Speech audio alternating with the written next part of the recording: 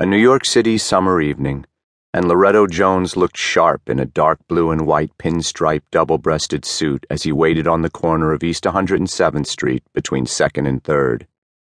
Loretto, the house where the Blessed Virgin was born and where she ascended into heaven, a name pinned on him by the nuns at Mount Loretto Orphanage on Staten Island, where he had been abandoned sometime before dawn 21 years earlier to the day, July 28, 1910.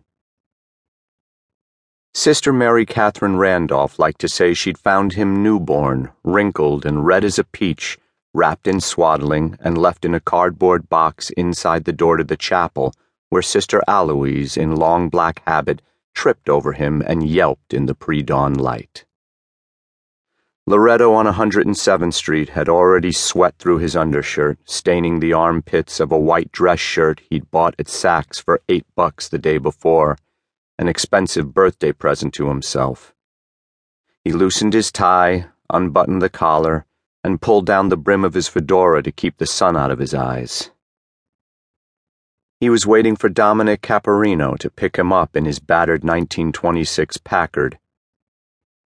Dom's pride and his heartache, a once fine automobile with leather interior and dark green carpeting that had been used hard ferrying whiskey out of Canada and now ran or didn't according to its own whims. It was almost 6:30. The temperature mid-afternoon was 94, making it the hottest day of the year.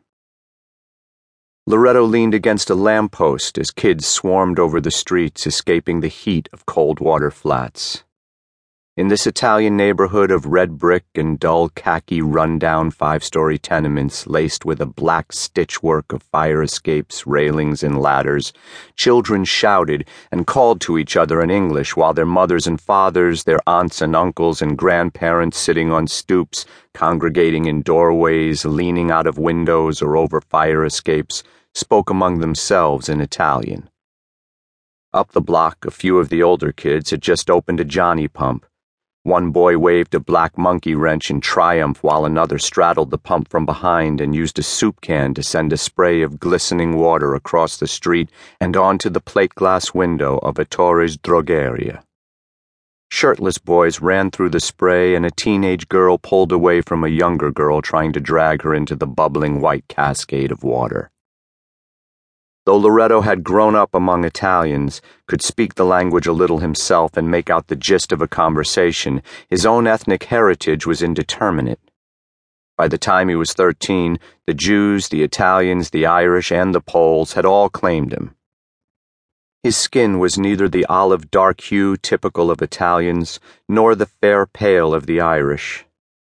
In his dark blue eyes, every ethnic population saw its most handsome relatives and ancestors. At 5'11", he wasn't too tall or too short for any ethnicity, though the Irish argued he was too tall to be Italian. Loretto glanced down the avenue, over the throngs of kids running the streets. He was looking for Dom and his beloved Packard, but noticed instead a pale green sedan cruising slowly toward him, hugging the center line as if looking for something or someone on the left side of the street. Loretto scanned the sidewalk and spotted Richie Cabo and two of his torpedoes outside his club, a few feet from where Frank Scaletta, a neighborhood kid, had set up a lemonade stand and was selling drinks for a penny to a bunch of little girls crowded around him. Approaching Frankie, a girl of about 10 or 12 in an ill-fitting yellow sundress maneuvered a black baby carriage along the crowded sidewalk.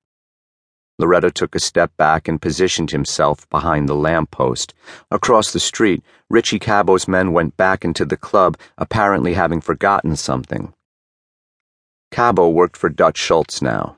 He drove around in a bulletproof Pierce Arrow. Once his men were out of sight, he looked up and down the street, and Loretto saw in his eyes the moment when he spotted the sedan rolling toward him. His short, heavy body locked up still as a monument while he watched the faded green sedan roll to a stop in front of his club. A heartbeat later, under a downpour of gunfire, he dove into a doorway and rolled out of sight. In the confusion of the incident, when the shooting started, the shouting kids, the cacophony of voices came to a halt.